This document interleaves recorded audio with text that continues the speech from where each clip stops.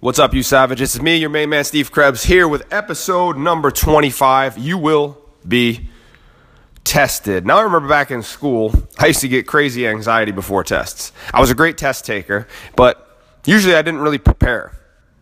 I was one of those guys that sat in the back of class with my pen in my mouth, hat pulled down, cracking jokes. See, the thing is, though, I would never fully get in trouble. I would never get a detention. What I would do is I would get sent to, the social studies office because I made friends with the teachers at the beginning of every school year. I would know what to say, how to say it, and basically manipulate them into really liking me. And then I knew what buttons I could push. But the truth of the matter is I just really didn't enjoy school. I didn't like it. And there were certain subjects that I struggled in, specifically math. Now, in 7th grade, I had a math teacher named Mr. Helmer. And that was the year, it was his final year. He was going to retire the next year. So he let us do whatever the hell we wanted. We basically had rubber band wars in class every day and pencil wars. I don't know if you guys remember this pencil game where one guy would hold his pencil, the other one would take their pencil and try to break the pencil. All that shit was so fun. So we would do that stuff in the middle of class instead of keeping on track with our math studies, and I got lost. So we rolled into 8th grade, and I just got lost, and then from there on out, I just hated the subject.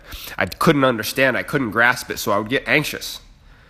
I would feel crazy before tests, because I was like, man, I am not prepared for this shit. So we are going to be tested in life. This is just a fact. And when you try to do big-ass shit in your life, when you try to accomplish big things, if you're trying to build a big business, you are going to meet resistance. And I've touched on this before, but what I want you guys to think about is inside of these tests are lessons. And without those lessons, you aren't going to be able to traverse the problems of the growth. You're not going to be able to make the climb because you're not setting the footholds in the places where you can clip your carabiner so you don't fall off the goddamn mountain. You're going to be tested.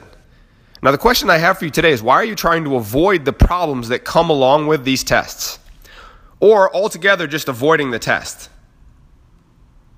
Now, I've done a lot of different businesses. Just launching a supplement company, Weaponized Nutrition. I had the Pack Fitness business with Luca. I worked inside a Warrior. I used to have a gym. Coach Steve, Eloquent Savage. I love creating things. But inside of each one of those creations has a series of tests and a series of problems and a series of stress and anxiety and some days panic. Just like before school when I knew I had a test that day that I wasn't prepared for. And what I want you to think about is the only way to prepare for these tests is to continue showing up.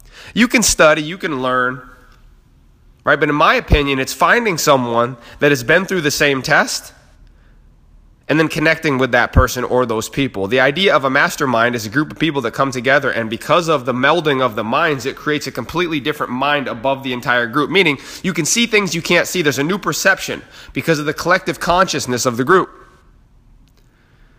It'd almost be like going back to high school when I had my math test in course 2 math with Mrs. Weismuller. And being able to gather a bunch of my teammates or a bunch of my classmates up and create a team out of it. Well, I probably would have picked the smartest kids in the class, and guess what happened to my grade? It would have gotten better. So as you push, as you move forward, regardless of what the target is in your life, and I highly suggest that you operate inside of a game where you're actually setting targets. I don't say goals because I feel like goals is a word. It's just overused. And a lot of times a goal is not something that ends up being hit. A target is singular, it's focused, it's sniper-like. We're going to choose a target and we're going to drive towards the target. Now, the key is enjoying the journey and realizing that you're going to face resistance and there's going to be tests along the way. Now, the problem is most people quit at the first test. I'll give you guys an example. Ran a webinar last week, a live training for one of my new programs. It's a mastermind, no shit. So it's a mastermind. It's an entry level program. It's the activation phase, as I like to call it. $500 a month, and it gives guys an opportunity to come in and learn the skills and tools, and then to level their business up. This is for guys that are not necessarily killing it financially yet, right? They're getting started, and what this group does is it gives them the tools. The example is simple. I ran this training last week and completely blew it, and that shit happens sometimes.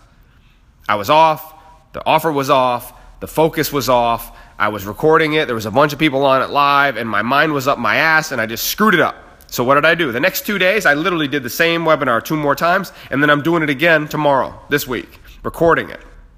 Why? Because I'm not going to allow a fuck up. to affect my future. I'm going to learn, grow, and then get after it immediately. You're going to make mistakes. You're going to hit areas in your life where you screw up. You're going to be tested. And here's what I found. The bigger the target, the more you'll be tested. The universe will always and consistently test how badly you want something. And the crazy part is we all want things to be easier, right? You think about it. Oh, I just wish this would be easier. Why has it got to be so hard? And I've said this myself. I'm not a hypocrite.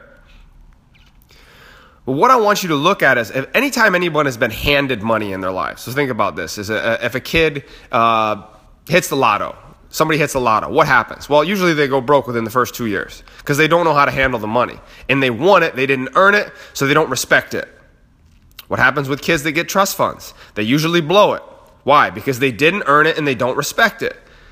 So these tests that you're going through in your life,